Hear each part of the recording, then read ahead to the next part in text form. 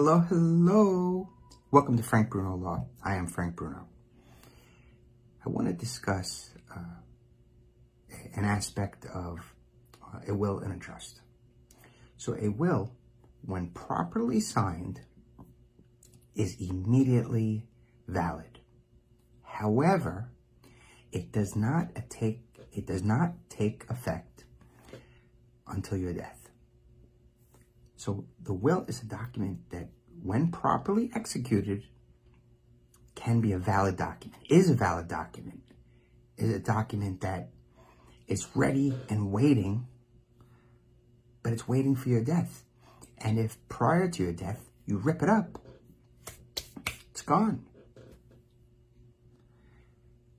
But in the event that the will that's immediately valid, when properly executed, in the event that it still exists at the time of your death, then it will spring into action once you take it to the surrogate's court. And conversely, a trust is immediately valid. It's a legally enforceable document when properly executed, and it has present day effect. I'll use that. I'll say it that way. So, just like a contract of sale, you sign a contract of sale today, it's both valid and effective.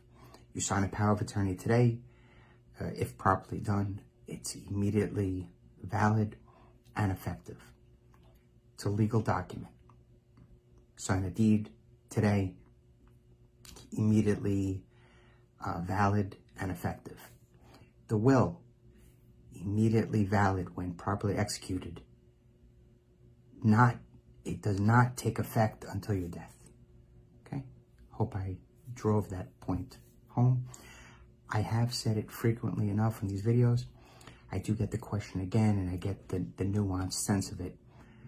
I oftentimes get people that believe or think that the will is a useful document during their life, and it's not. The only thing that it's useful for during your life is to give you peace of mind.